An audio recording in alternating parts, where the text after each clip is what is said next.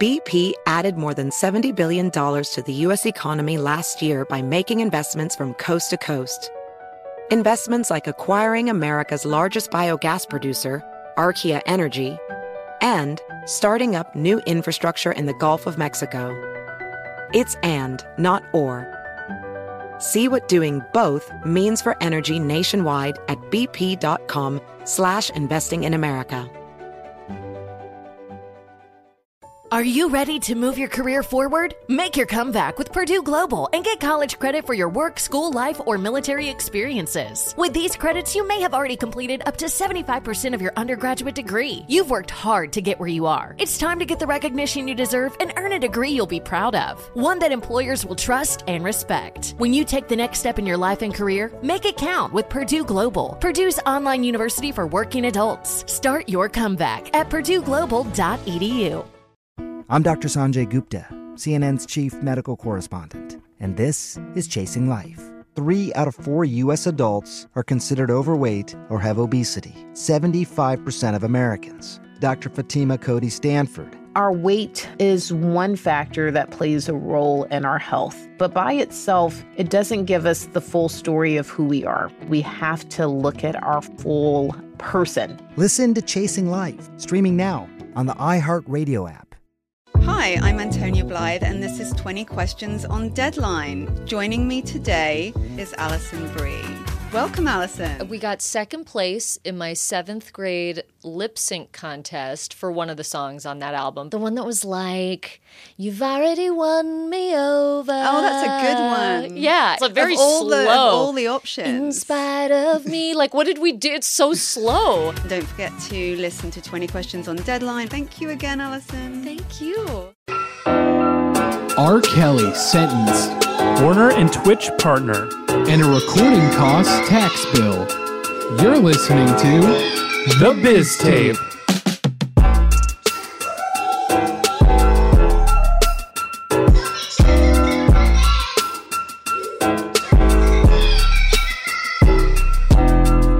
Welcome to episode 52 of The Biz Tape, your all things music business and media podcast. I'm your host, Joe, with my co-host, Colin. And as we've both been, I feel like, not suffering, but just kind of working through... well, you know that dog meme of the dog on fire at the kitchen table and is like, it's fine. Yeah. That's your life right now. Yeah, I mean, that's how it is. Touring was supposed to slow down. Yeah, no. It's definitely not slowing down anytime soon, it looks like. But it is kind of exciting, right? That like kind of things are coming back. And I mean, I feel like, well, one, I work a lot with some country music and regular pop people who are gonna, like, in any way that the place and landscape was gonna open up to allow them to do shows, they're gonna be the people who are like, we're doing shows. Yeah. But it seems like more of instead of a trial run, more like a comfortable, you know, obviously.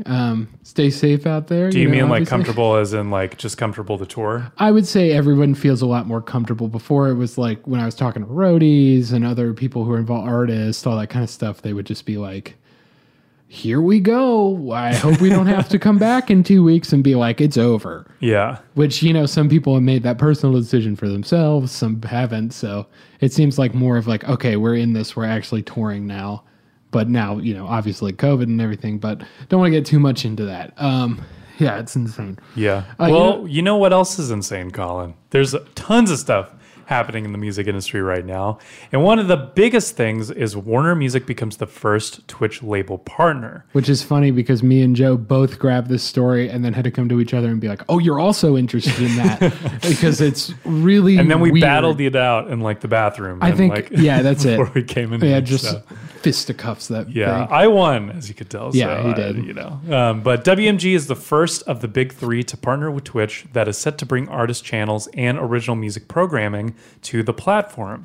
And since they're starting out, they're launching with the creation of artist channels such as Bella Porch, Swati, and Atlantic Records singer-producer Swayco. So the channels are set to show BTS content as well as the creation of like original shows targeting Twitch consumers, just kind of like, you know, various live streams that they can put on and like entertain people. Yeah. But what's even more important is how these people are going to get paid. So according to Billboard, quote, The partnership gives WMG access to Twitch's revenue model, where creators earn money through channel subscriptions priced between $4.99 and $24.99 per month, tips and advertisements, as well as the audience data Twitch offers creators. WMG has been particularly bullish about the revenue potential in digital music experiences, with investments in the like of virtual companies such as Wave, the gaming platform Roblox, and WMG chairman and CEO Steve Cooper announced at the Goldman Sachs Communicopia, Colin. Communicopia, which sounds like a great song, like Margaritaville. It sounds like some indie band. Like, yeah, all the cars, welcome to the Communicopia. Yeah, it's going to be all lowercase, though. Conference last week that the company is now earning $235 million in revenue per year from alternative offerings that create new use cases for music, like TikToks, Roblox, and Peloton.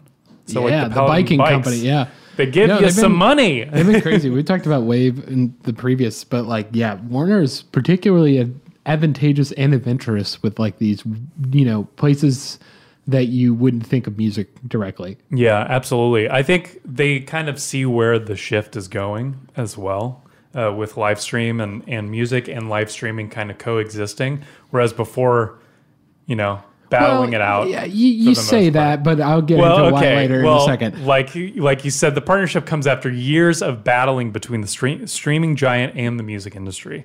And Billboard goes on to state that, quote, recently Twitch reached a settlement with the National Music Publishers Association over past music usage and entered negotiations over how to handle music on platform going forward. Twitch also set up new processes for rights holders, including WMG, to report unauthorized use of music. So this current deal is only in connection to the label side and not Warner Chappell Music, which is the publishing arm, which is the arm that's going to DMCA you. So, basically. Yeah, if you don't know, this would go into sync territory, basically. Mm-hmm. Anything, which is, we've talked about Taylor Swift in the past, and all these music business people were talking about how Taylor has all our publishing. And that's the first thing out of, I always talk about the two halves. You got the publishing and the recording. That's the first thing you need. You need the permission of your publisher to have like a sync license for a movie or a video game or for your live stream. Or, like a TikTok, for example, if we want to talk about other kind of social media / Twitch is kind of social media. But it's social enough. Right. So it's more than YouTube is, even though YouTube wants you to think they're social media. Hashtag remember Google Plus. Anyway. Rest in peace. So I just here's my thing with it. The articles I've seen talking about Warner Music and Twitch, and they say they're partners now, got my hopes up.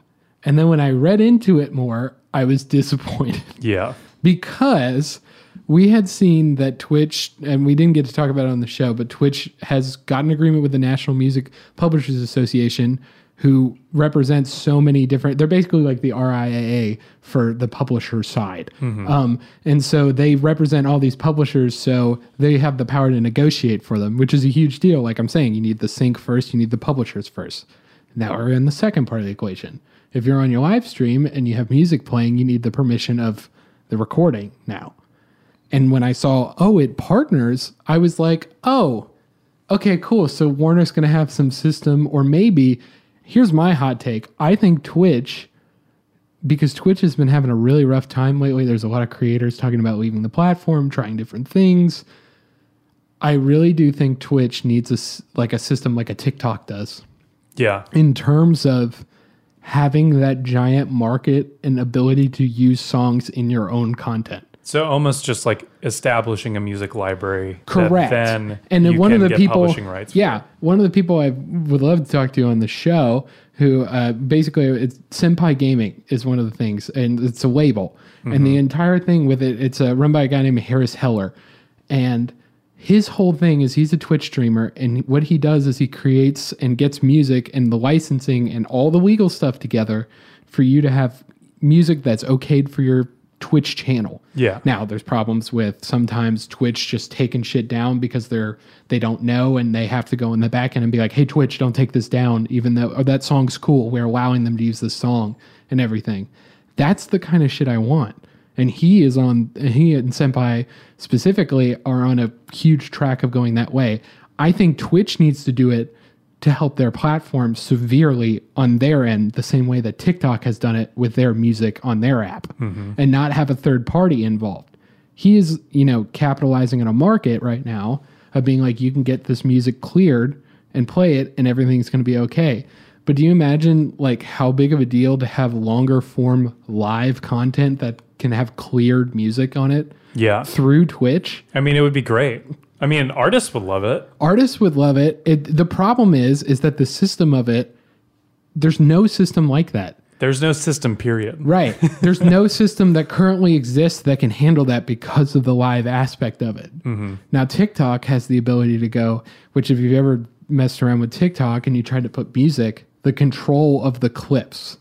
So, for instance, TikTok, like if you go to actually pick a song and go, I want this, let's think of a song. I want Blinding Lights. It'll be like 1 minute of Blinding Lights specifically, and it'll be one part specifically. It doesn't let you like scroll through like an Instagram does. Yeah. That's control from the publisher and the label to determine what's on there. But TikTok has a great system of if you upload your own audio, it detects it and allows those people to get compensation for it. If you've seen original music by this user and then like scrolling by in the bottom, it'll say, Blinding Lights, The Weeknd is contained within this song. That's what Twitch needs to keep growing as a platform. It's just that system is so daunting to imagine creating and coding and all that kind of stuff. Exactly, because there's so much that could go wrong. And it's so expensive just to get that ball rolling. But at the same time, like I'm talking about, there's third parties that are basically inventing it. I've seen the ability to have, in Twitch, kind of like a radio station, what you put out is what you put out. So like if you're listening to the radio, it's not like you're listening to a multi-track of the radio. You're listening to just what I'm putting out in my voice right now. Like you're listening to this podcast. You're not listening to like, all these other tracks I have in my session unless I unmute them and let them go. People have developed technology on Twitch where they basically create a track system through the UI and then they can take the music track out later. Oh, wow. Yeah. So like that's insane and would be kind of the system they need here is like, encoding wise, it's like you have you and your broadcast and then maybe on the Twitch server side, they send you audio, but they separate the audio so your music and your game are not connected in any way so they can cleanly take out your song without taking out all your audio. Yeah. Let's say they lose, rights to a song in the future.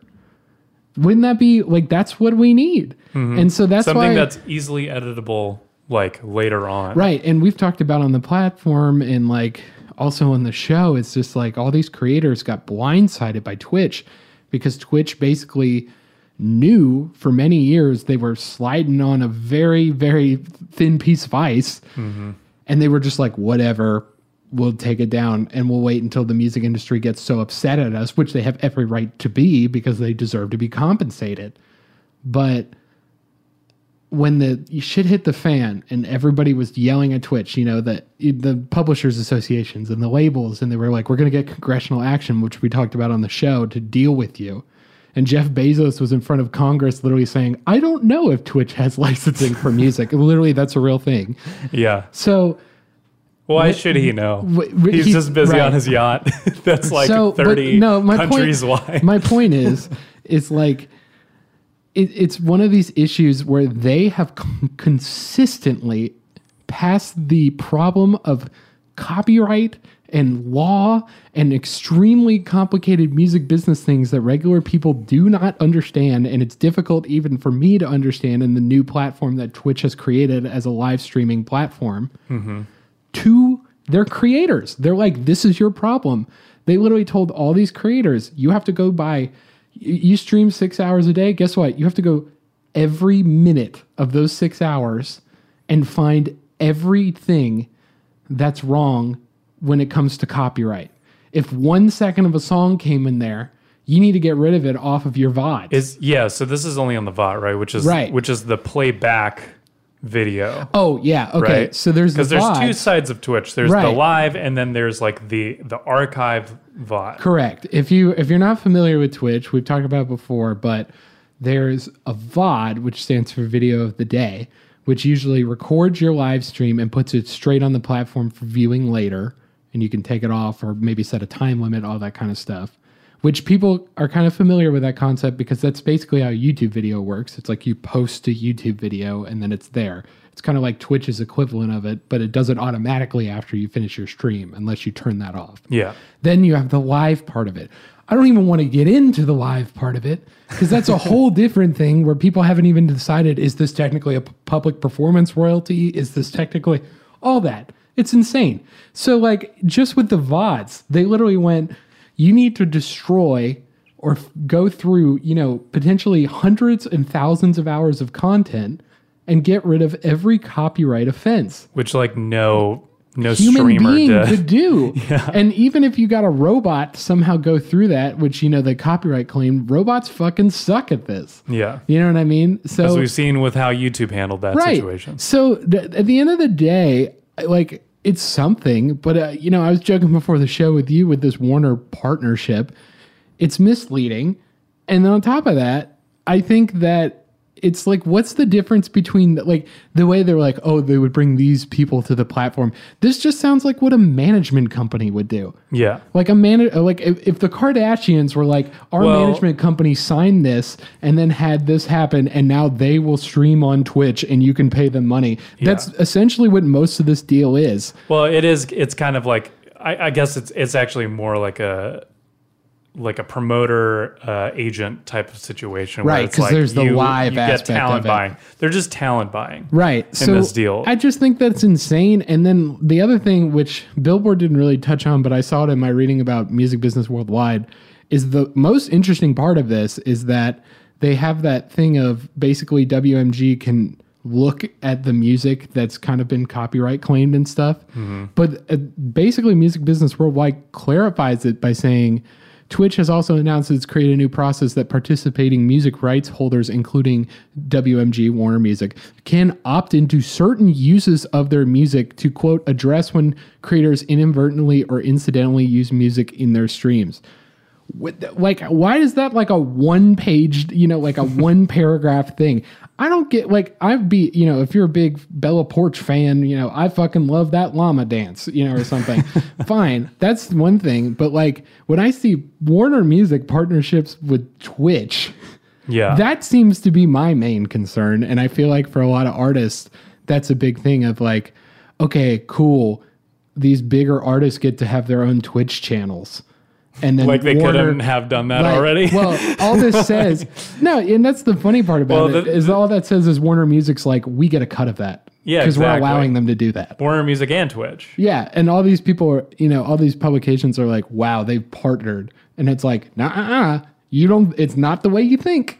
Yeah, it's definitely very much kind of eye-poppy journalism, right? And so not journalism. I don't want to say eye-poppy journalism, but eye-poppy like. I guess, what is it, titling? Yeah, like clickbaity a little bit. It's very clickbaity. I mean, it's a partnership. It's not a lie. You know what I mean? But it's not what you think it's going to be, and honestly, not what I want it to be. Mm-hmm. Yeah, I think we were all kind of disappointed when we really read into it. The thing is, it's like the Publishers Association is the step in the right direction. But this, I'm just like, okay. Mm-hmm. That this is an artist can have a Twitch channel, cool, you know what I mean? Now Twitch can have the basic functionality of YouTube that YouTube's had for almost 14 years of having people be like, oh, that's cool, I won't DMCA strike you. So even that system's fucked, but like, so yeah, I don't know. Well, we'll figure out, I guess, if Twitch will actually get their shit together. Well, they have half of the piece of the puzzle coming, which is the most important half because it's the publisher, and that's going to be the difference. Well, do you think like this is just kind of a stepping stone to those other deals? Maybe, but I wonder. I think they're really waiting for what these publishers are going to do, because at the end of the day, you cannot do anything with those recordings without the publishing rights. Mm-hmm. And so I think they're waiting to see how that kind of goes through. It, not to be super negative the whole time, it could be a nice olive branch for Warner Music to be like, here's the first thing. We're going to take some cuts of these artists on their Twitch channel. We'll have them, but it's coming through us so we can facilitate that and create content for your platform and everything that you can't find anywhere else. Mm-hmm. That's nice. And it might be like a nice stepping stone to finally, okay, we're cool with each other. We like your business. Let's move on. You can license our recordings. Yeah. But my problem is that Twitch has, made no effort on their part, in my opinion, other than legally, in terms of technology, to show that it's like, we're taking this burden off of creators. We're trying to fix this problem technologically as opposed to legally. Okay. So. Yeah. Well, we'll see for sure, because they'll definitely be fighting about it. That rant makes me feel like I should be holding like a cigarette right now. Yeah, you're out of breath. Or you're right. I feel like I'm in like, oh man, I feel like I'm in like one of those late night talk shows where I'm just like, they like in the 70s where they'd have it and they'd be like, today we have economist John Bird from Stanford University. We have philosophy professor. Across America, BP supports more than 275,000 jobs to keep energy flowing. Jobs like building grid-scale solar energy in Ohio and producing gas with fewer operational emissions in Texas. It's and, not or. See what doing both means for energy nationwide at bp.com/investing in America. Witness the dawning of a new era in automotive luxury with a reveal unlike any other as Infiniti presents a new chapter in luxury, the premiere of the all-new 2025 Infiniti QX80. Join us March 20th live from the Edge at Hudson Yards in New York City, featuring an unforgettable performance by Grammy and Academy Award-winning singer, songwriter, and composer, Jon Batiste. The all-new Infiniti QX80 is unlike any luxury SUV you've ever seen. Smart enough to anticipate your needs, even before you do. Every line, curve, and detail was thoughtfully crafted, so everything for every passenger feels just right. Don't miss it. Mark your calendars and be the first to see it March 20th at 7 p.m. Eastern, only on iHeartRadio's YouTube channel. Save the date at new-QX80.com. 2025 QX80 coming this summer. As someone who lives for politics, when a major scandal unfolds, it was shocking. I have to know, what were they thinking? Backroom deals, huge amounts of money, CIA secrets, sets off a firestorm in Washington, affairs. No way this guy's got a mistress. Corruption. I knew I was a dead man. Warning, it's even messier than you thought. United States of Scandal with Jake Tapper, Sunday at 9 on CNN. Welcome to the Scene to Scene podcast. I am your host, Valerie Complex. Today, I am chatting with Ji Young Yu. Ji Young stars as co-lead in the 6-part limited series Expats. I think I learn a little bit with every character that I play. I think usually I play a character and it causes enough introspection that I learn something about myself. I honestly can't gush enough about Freaky Tales. I'm so excited to share it with more people. If you like what you hear, be sure to review, like, and subscribe to the Scene to Scene podcast. Larry King. Yeah, right. Larry King's spirit is in this room right now. Well, Colin, speaking of Larry King, Bill made making recording costs tax deductible. We're just going to add added to Congress budget package. What does that mean, Colin? All right. So first off, we've talked about this before, believe it or not, but it didn't pass. But now it's back up. So this comes from an act called the Help Independent Tracks Succeed, which is called HITS Act, is the shortening of it.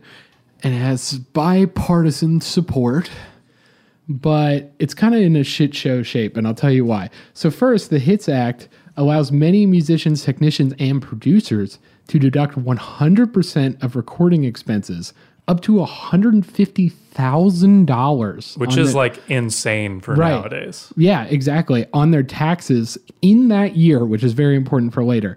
and then they've incurred remains uncharged from previous versions. So they're allowed to basically $150,000 a year you can take off and say, minus that from my tax. You know what I mean? Mm-hmm. Which is insane. That's like all of AAA recording costs right there. Well, it depends on how triple A. Well, really now it just depends on how responsible you are with your money. Yeah. But so it's insane because it was first introduced in July 2020, which we covered, but it has failed twice because it's been basically lapped on to two different pandemic relief bills, and it just was not going to happen. Yeah. Under the current tax code, music creators are required to amortize production expenses for tax purposes over the economic life of a sound recording.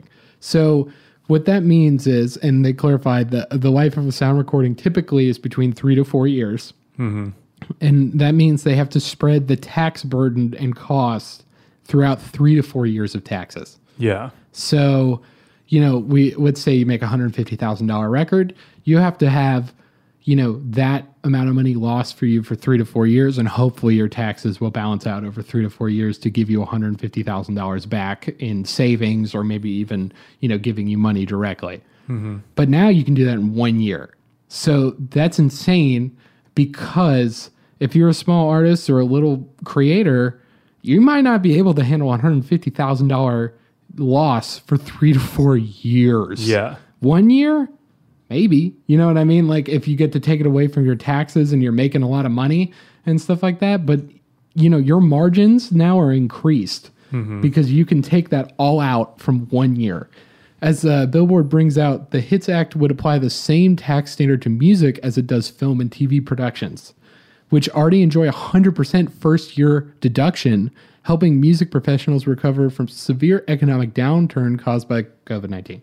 So here's some insane... Or before COVID, the music industry. Yeah. So here's some insane numbers. According to the Copyright Alliance, if you want to know how bad all of this was on music industry, 88% of creators lost income during the decline, and more than double the national average of other industries. Damn. Reportedly, half of the respondents lost 90% or more of their income. Whew. So this really shows why this bill, or this act added onto a bill, could be a huge difference, specifically targeting an industry that's been hurt. Mm-hmm. And, by a large sum compared to, double the amount of loss compared to other industries. So it's not like we don't need it, specifically to music industry. Yeah. HITS bill, though, is kind of in a weird place. It's part of the Build Back Better Act, which sounds like a fucking appetizer from Applebee's. And so that act is a cornerstone of President Biden's economic agenda. And it's getting real dicey in Congress. And the problem is that the moderate Democrats and Republicans are trying to cut that bill because there's so many things in it, and it's just the dollar amount of it is scary to them. Mm-hmm. So they're trying to cut it down. So people, in my opinion, also me, are kind of afraid that traditionally the arts are not very much respected compared to, general relief to the entire public. Yeah. And if you're so against adding debt to, the United States and everything like that, you might be more willing to get rid of the HITS bill as opposed to other industries that are, less arts based or help more, different areas in general. Mm-hmm. So, Joe, what are your thoughts about? I think this is crazy. Could you imagine? Especially because it could help very small artists a lot. Yeah. I mean, I think it's something that's definitely... I think it opens up the conversation of, do we value music as a society? And if anything, I've learned over the pandemic and how the U.S. government has treated the arts and entertainment in general, it's that they don't give a shit. Right. It seems to be a common thing. Yeah, that's a common theme. So basically the arts, we're on our own, like we've always been.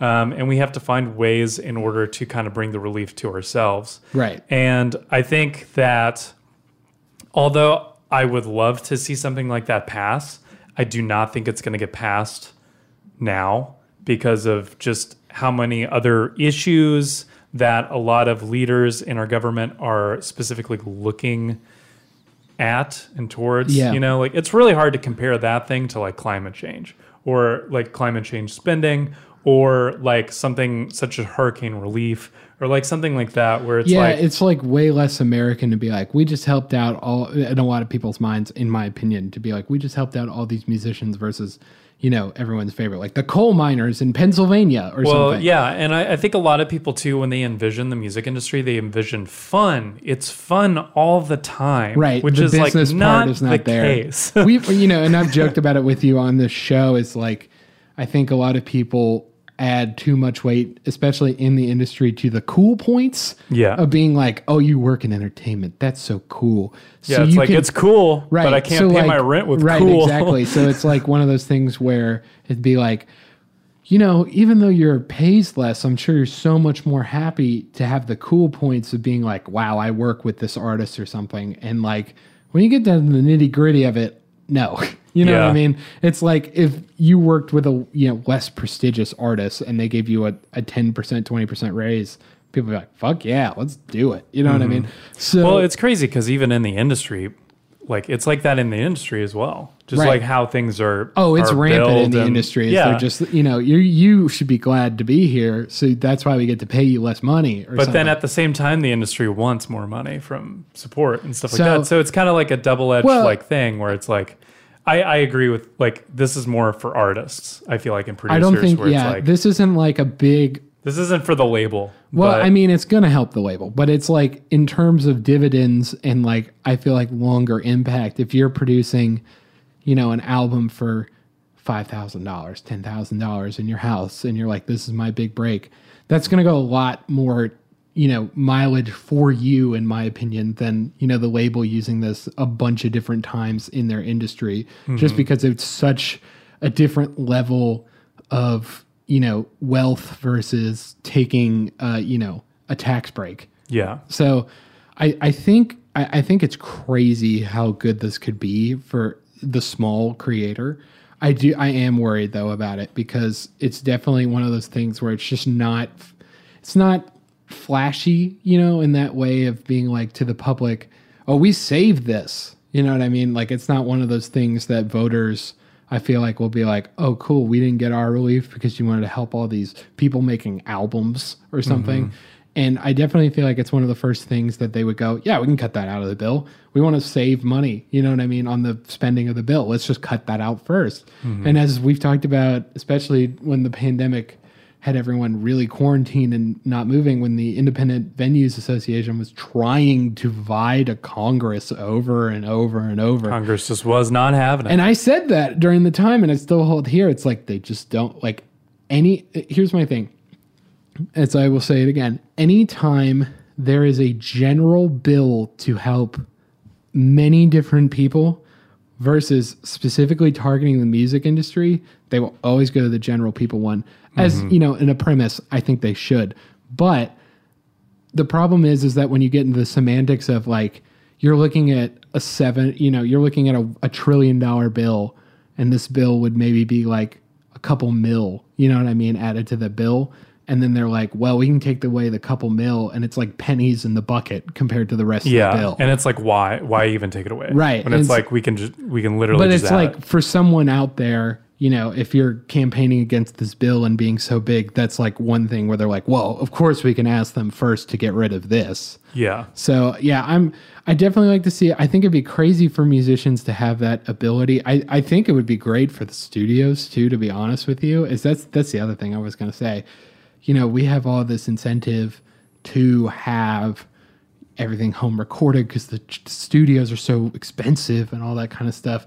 But I think this would be great for studios because if you had the ability to go $150K and like get it tax right off, you might be more comfortable spending a little bit more and being like, let's go in an actual studio and do it. Let's hire an actual engineer. Let's get some actual, you know, players on here, union, non-union. Let's get some, you know, let's go rent some really expensive outboard gear. Let's go rent some backline gear. Like all of that just benefits the economy within it. Yeah. It's not just like this one person. Well, and that's a lot of outsiders of the music community and entertainment industry don't understand how that works together. Oh, too. yeah. So It'd it's be really great. hard to explain to some of these Congress people what exactly they are paying. If they did this with podcasts, I'd be in there, like, I'd be in some like rental shop, be like, hey, can I have like 2 LA2As to rent?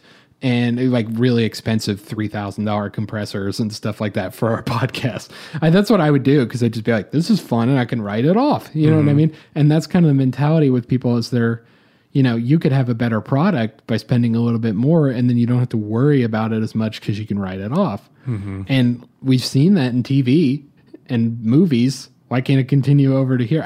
I feel like it's weird. Well, that's the thing, Colin. I think that's where the disparity between visual media and audio media definitely is present, because people do value movies over music, at least in American society, in my opinion. I just think people put more value towards visual media because I feel like it's a lot of, it's just more senses in the end of the day.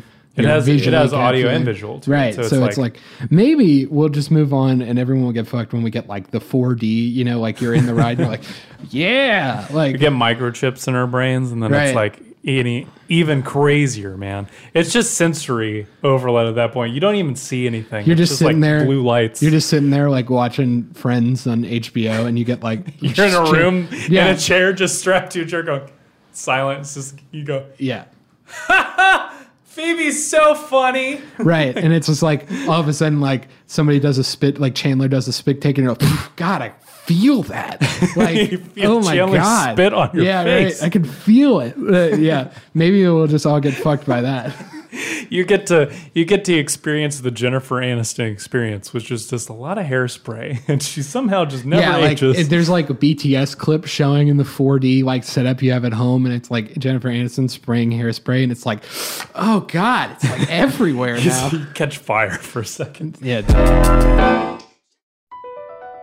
Across America, BP supports more than 275,000 jobs to keep energy flowing. Jobs like building grid-scale solar energy in Ohio and producing gas with fewer operational emissions in Texas.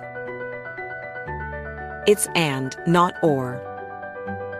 See what doing both means for energy nationwide at bp.com/investing in America. Witness the dawning of a new era in automotive luxury, with a reveal unlike any other, as Infiniti presents a new chapter in luxury, the premiere of the all-new 2025 Infiniti QX80. Join us March 20th live from the Edge at Hudson Yards in New York City, featuring an unforgettable performance by Grammy and Academy Award-winning singer, songwriter, and composer, Jon Batiste. The all-new Infiniti QX80 is unlike any luxury SUV you've ever seen. Smart enough to anticipate your needs, even before you do. Every line, curve, and detail was thoughtfully crafted so everything for every passenger feels just right. Don't miss it. Mark your calendars and be the first to see it March 20th at 7 p.m. Eastern, only on iHeartRadio's YouTube channel. Save the date at new-QX80.com. 2025 QX80 coming this summer. Saturdays are for sunshine, especially for your ears. With another election, ongoing wars, and natural disasters, we know the news can be a lot to take in. And we're determined to share the bright side of humanity. Every Saturday, take a breather from the headlines and hear all the uplifting happenings across the world with 5 Good Things, a new weekend edition of CNN 5 Things. That means you can find this goodness in the same feed as 5 Things. Listen to 5 Good Things on the iHeartRadio app. Hi, I'm Antonia Blythe, and this is 20 Questions on Deadline. Joining me today is Alison Brie.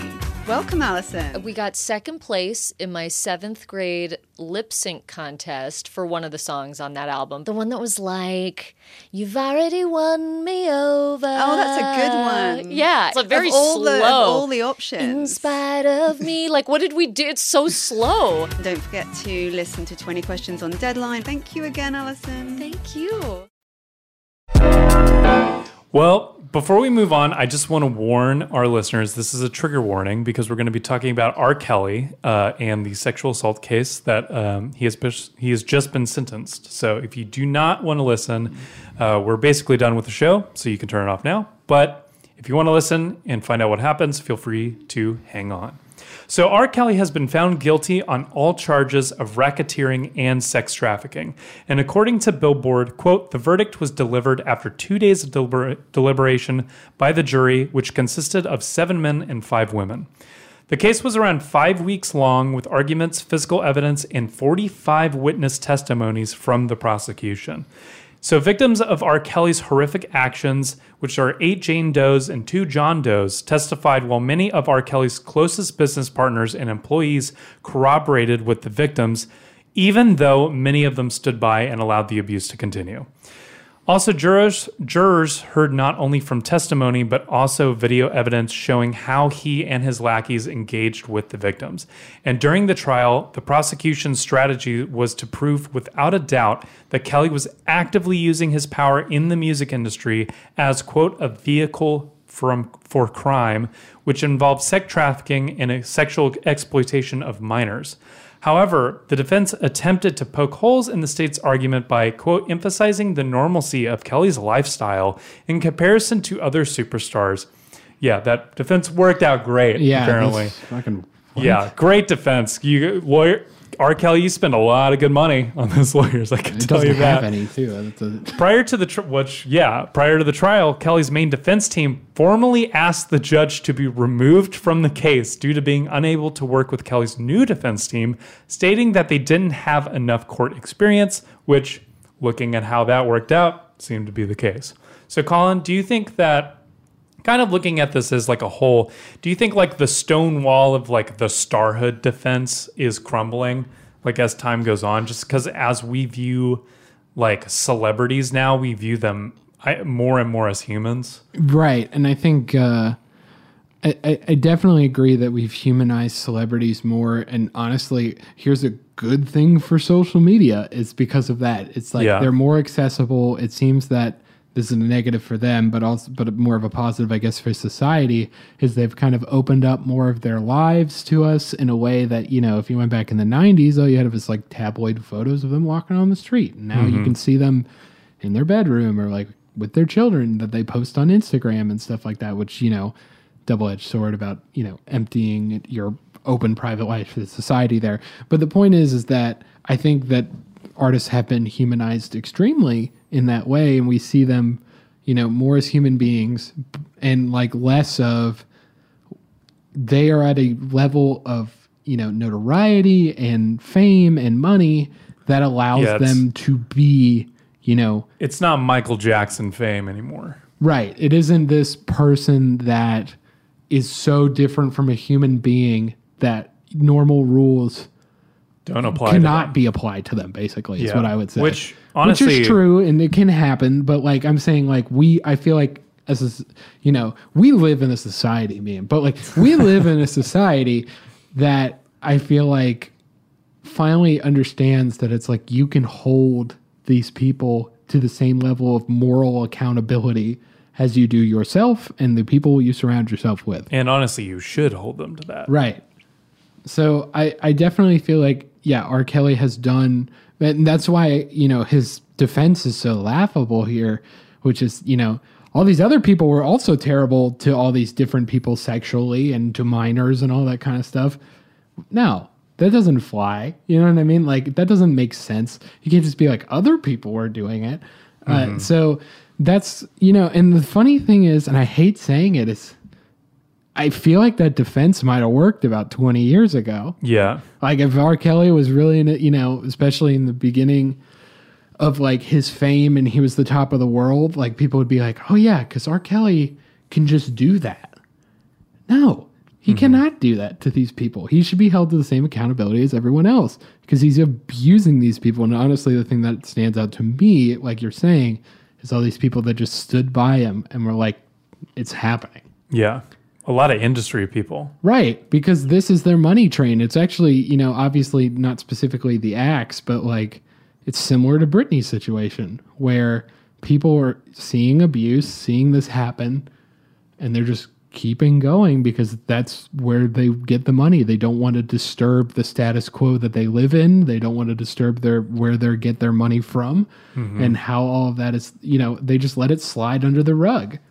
It's terrible. And it's, you know, I think you're naive to think that isn't happening now. Yeah, with other stars. With other celebrities. I mean, I have no, I don't have the inside scoop or something, but like the idea that this doesn't exist today is so stupid. Like there's so many times where, especially if you've worked in the industry around, where people have just let things go by and, actively look the other way. Yeah. And it has been refreshing to see people, especially now in the industry. I saw a lovely article from the LA Times about, I think it was the Wilmington Theater, which does a lot of, plays and stuff like that. There was a lovely article where all these people came out and said, like, the working conditions of this theater are terrible. They abuse people. It has a, environment like that. And they all spoke out to this giant paper saying that. And like, that's, do you imagine that as giant news 20 years ago? Yeah. Who the fuck cares about a play? You know what I mean? Like, that's what it would have been like. Yeah. So I'm glad to see that, but it's also, it's a never ending story when it comes to people who have this much power and they think they're invincible. Now, R.Kelly specifically, if you do not know, obviously will be going to jail, in my opinion, for a considerable amount of time. I think the rest of his life. I think so too. It would maybe, if it was a situation where he was guilty on a charge or something like that, they maybe could have something, but he's convicted on multiple charges. He has a child pornography hearing and Gray's later more too. Lawsuits and like more, criminal cases against him. So he got away during the whole marriage debacle thing, but it seemed to have finally caught up with him, which is good, but it does come 25 years a little late. Yeah, it begs the question, why so late? Why was this allowed to happen? And it just honestly comes down to the culture and then the ability for people to speak up. And now I'm not justifying that. The culture is terrible, but when you get a bunch of people, especially if you're being brought up into it, that say, this is what you're supposed to do, you're supposed to look the other way, they get a hive mind of it, not taking away, any responsibility of those people, but that's what happens, is that they, say like, this is just how it is. You're either going to do this or you're going to get out. You know what I mean?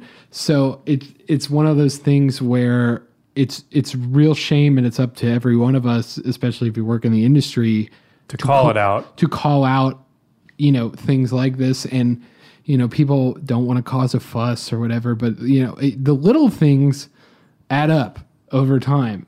And you may be saying something right now that doesn't seem like a big thing, but it could be over time. You don't know everything about every person that you've ever worked with. Yeah. So if you see signs of, something like this, maybe not to this level, but even like any level of abuse or sexism or racism or anything like that, it's worth it to be like, hey, this is fucked. Like, either to the person or to, other people, their superior, or just, shout it to the world, because like, you just have no idea what. Well, and that's the thing about, these phones and video being readily available around on a mass scale to everybody, is because that is probably your greatest weapon, is your phone and your voice. And I think that a lot of shitty people in this industry are scared, and I'm glad they're scared, and I hope they get caught, because you're right. There's still predators in this industry, and I think this industry attracts predators because of how easily it is to rake in their prey, basically. Yeah, and to create a bubble around you. I think it's just a thing of, when you get notoriety and also money, is that people with that who are, I don't want to say evil, but of bad intentions, they will use it to fund those bad intentions. And the thing they will do is surround themselves with people that will enable that. Yep. And so it's up to you to figure out, every person you work with or, are around, or even musicians you see, is like, what is this person's motives when it comes to like why you think they're doing what they're doing? Is the fame, just a, side effect of their art, and they just want to showcase it? Or is it to have power? You know what I mean? I think that's a different mindset. It's a scary mindset. Yeah. You know what I mean? And it's something that I think everyone in this industry has to kind of juggle at some point. Like, it comes into mind for sure. I just, at the end of the day, I just think he's definitely going to jail, I think, for the rest of his life. That's my guilt. That's my thing. Even if he doesn't get a life sentence, I think that he will get enough years until he basically dies. Because he's got to be 40, 50 now, right? Something he's older. Yeah, and the other thing is if you don't know, R.Kelly actually is a great example of why you do not sell a lot of your music rights away. He has no publishing. He's complained about it multiple times, is that like he has no money. I mean, thankfully, no money to defend someone who seems to have done a lot of terrible, unexcusable, atrocious things to minors and other people. But he's still a good example of that at the end of the day. He signed contracts that literally he got no money from it. Yeah. Part of it was also because I believe there was a story where he didn't get a lawyer and he's illiterate. So it was really exploitative thing. And like, it's just at the end of the day, that's what happened to him. And he chose to, use his superstardom to do this. And he had so many people enable that from the beginning. And then it was his downfall at the end of the day. Right. Which... He's 57, I saw you look up. He's 57. Yeah. He could be retired somewhere. He could be doing anything else but going to prison for the rest of his life. Yep. But he chose to use his power in extremely exploitative ways. So we'll have to see what happens with the trial. I definitely think that he got sentenced. So he got a life sentence. I should have said trials. Yeah. The next one coming up, I think, in a couple weeks. But also, I mean, there is the potential of him appealing. It ruins everything he's ever done. Oh, yeah. Like, it's tainted everything. Right. I mean, which is why I feel like, which we've talked about before, the separation between art and the artist. Person. This is a situation I cannot separate it. It's hard, especially since a lot of his music is considered kind of, sexy dancing kind of music, that it's hard to get away from the fact that like he could have been singing about his victims. Yeah. Like literally. And people innately were monetarily supporting it. Yeah. And that's the thing with it. So it's hard, anytime, can you imagine not that he deserves pity, but like, could you imagine if you had worked for, 30 years, 40 years in the entertainment industry, and now everyone's, every piece of music you've ever done is ruined because you did it to yourself by destroying every other person's lives. Yeah, and I hope he feels that, and I hope he feels even worse. Yeah, I hope he feels even worse. Fuck him. Fuck R. Kelly. Maybe new merch idea. Right. Oh, God. All right, let's get off that heavy thing. BP added more than $70 billion to the U.S. economy in 2022 by making investments from coast to coast. Investments like building charging hubs for fleets of electric buses in California and starting up new infrastructure in the Gulf of Mexico. It's and, not or. See what doing both means for energy nationwide at bp.com/investing in America. Witness the dawning of a new era in automotive luxury with a reveal unlike any other as Infiniti presents a new chapter in luxury, the premiere of the all-new 2025 Infiniti QX80. Join us March 20th live from the Edge at Hudson Yards in New York City, featuring an unforgettable performance by Grammy and Academy Award-winning singer, songwriter, and composer, Jon Batiste. The all-new Infiniti QX80 is unlike any luxury SUV you've ever seen. Smart enough to anticipate your needs, even before you do. Every line, curve, and detail was thoughtfully crafted, so everything for every passenger feels just right. Don't miss it. Mark your calendars and be the first to see it March 20th at 7 p.m. Eastern, only on iHeartRadio's YouTube channel. Save the date at new-QX80.com. 2025 QX80 coming this summer. Martha Stewart, the original influencer. When I think about anything, I think about the way that she did it first. The media mogul. 5 to 6 years ahead, she saw what was coming. The prisoner. The rise, the fall, and the reinvention of an American icon. Once Martha paved the road, everybody else pretty much copied her. A CNN original series, The Many Lives of Martha Stewart, now streaming on Max. Billie Eilish and Phineas O'Connell, they're with us today on Crew Call. I'm your host, Anthony D'Alessandro. Billie's vocals, it was automatic art. You know, I had to choose a more challenging route than just da da da da. You know what I'm saying? It could have been easier. And a lot of people have asked me how did you choose to have it be so soft and so simple? And what else was it gonna that's what the song wanted. Thanks for listening to this episode of the Crew Call podcast on Deadline. Moving on to not heavy shit, I guess, or depending on what mood we were in this week. Colin, what have you been listening to? Oh, God. Hopefully not R.Kelly. No, not been listening to R.Kelly. Rustin Kelly? No. Don't make that comparison. No, I'm not making that comparison. He's a normal dude by all accounts. I don't know. You know what I mean? Yeah. But still, I don't know anything crazy. Yeah, I've been listening to a bunch of random things. First, I always enjoy my Todd Rundgren, which I finally listened to some Todd Rundgren, who, if you've ever watched That 70s Show, you might know because Jackie always goes I love Todd Rundgren. That's who she's talking about. But I finally listened to the album that I never listened to, which is called Something/Anything, which it was poured in 1972 with a slash, which punctuation back then was weird. So now it's all, the rage because everybody likes to put all lowercase letters and weird punctuation in all capitals. But I think that's a weird thing. It's an album from the 70s that actually has punctuation in it. Anyway, he's got a bunch of good songs on there. If you're going to know him already, you probably know the first song on the album, which is called I Saw the Light. But he's kind of a one-man band is his whole thing until he gets to this other band called Utopia. It's a big studio guy, kind of the same energy as a Brian Wilson or, a Zappa is, where he's does everything, writes everything, makes all of it. And that's what I kind of love is those kind of people that have that mindset to do that and have the, now I don't want to say endurance, but the ability to separate their mind into being I'm tracking drums now. This is how my drums should be. This is how my voice should be. This is how my guitar should be. My favorite thing on this album, I wish I could find the actual song title.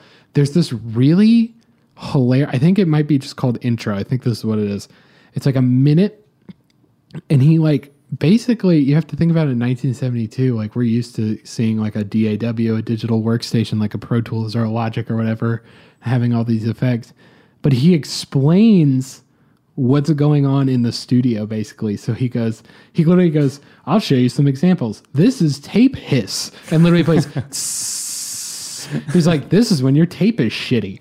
And he's this is this effect. He literally goes through, and it's weird to think about in 1970 or 72, unless you went into a fucking studio, you wouldn't know. Yeah, there's no stomp boxes back then. I mean, stomp boxes were just in their original day, which is what the guitarists always hit with their feet.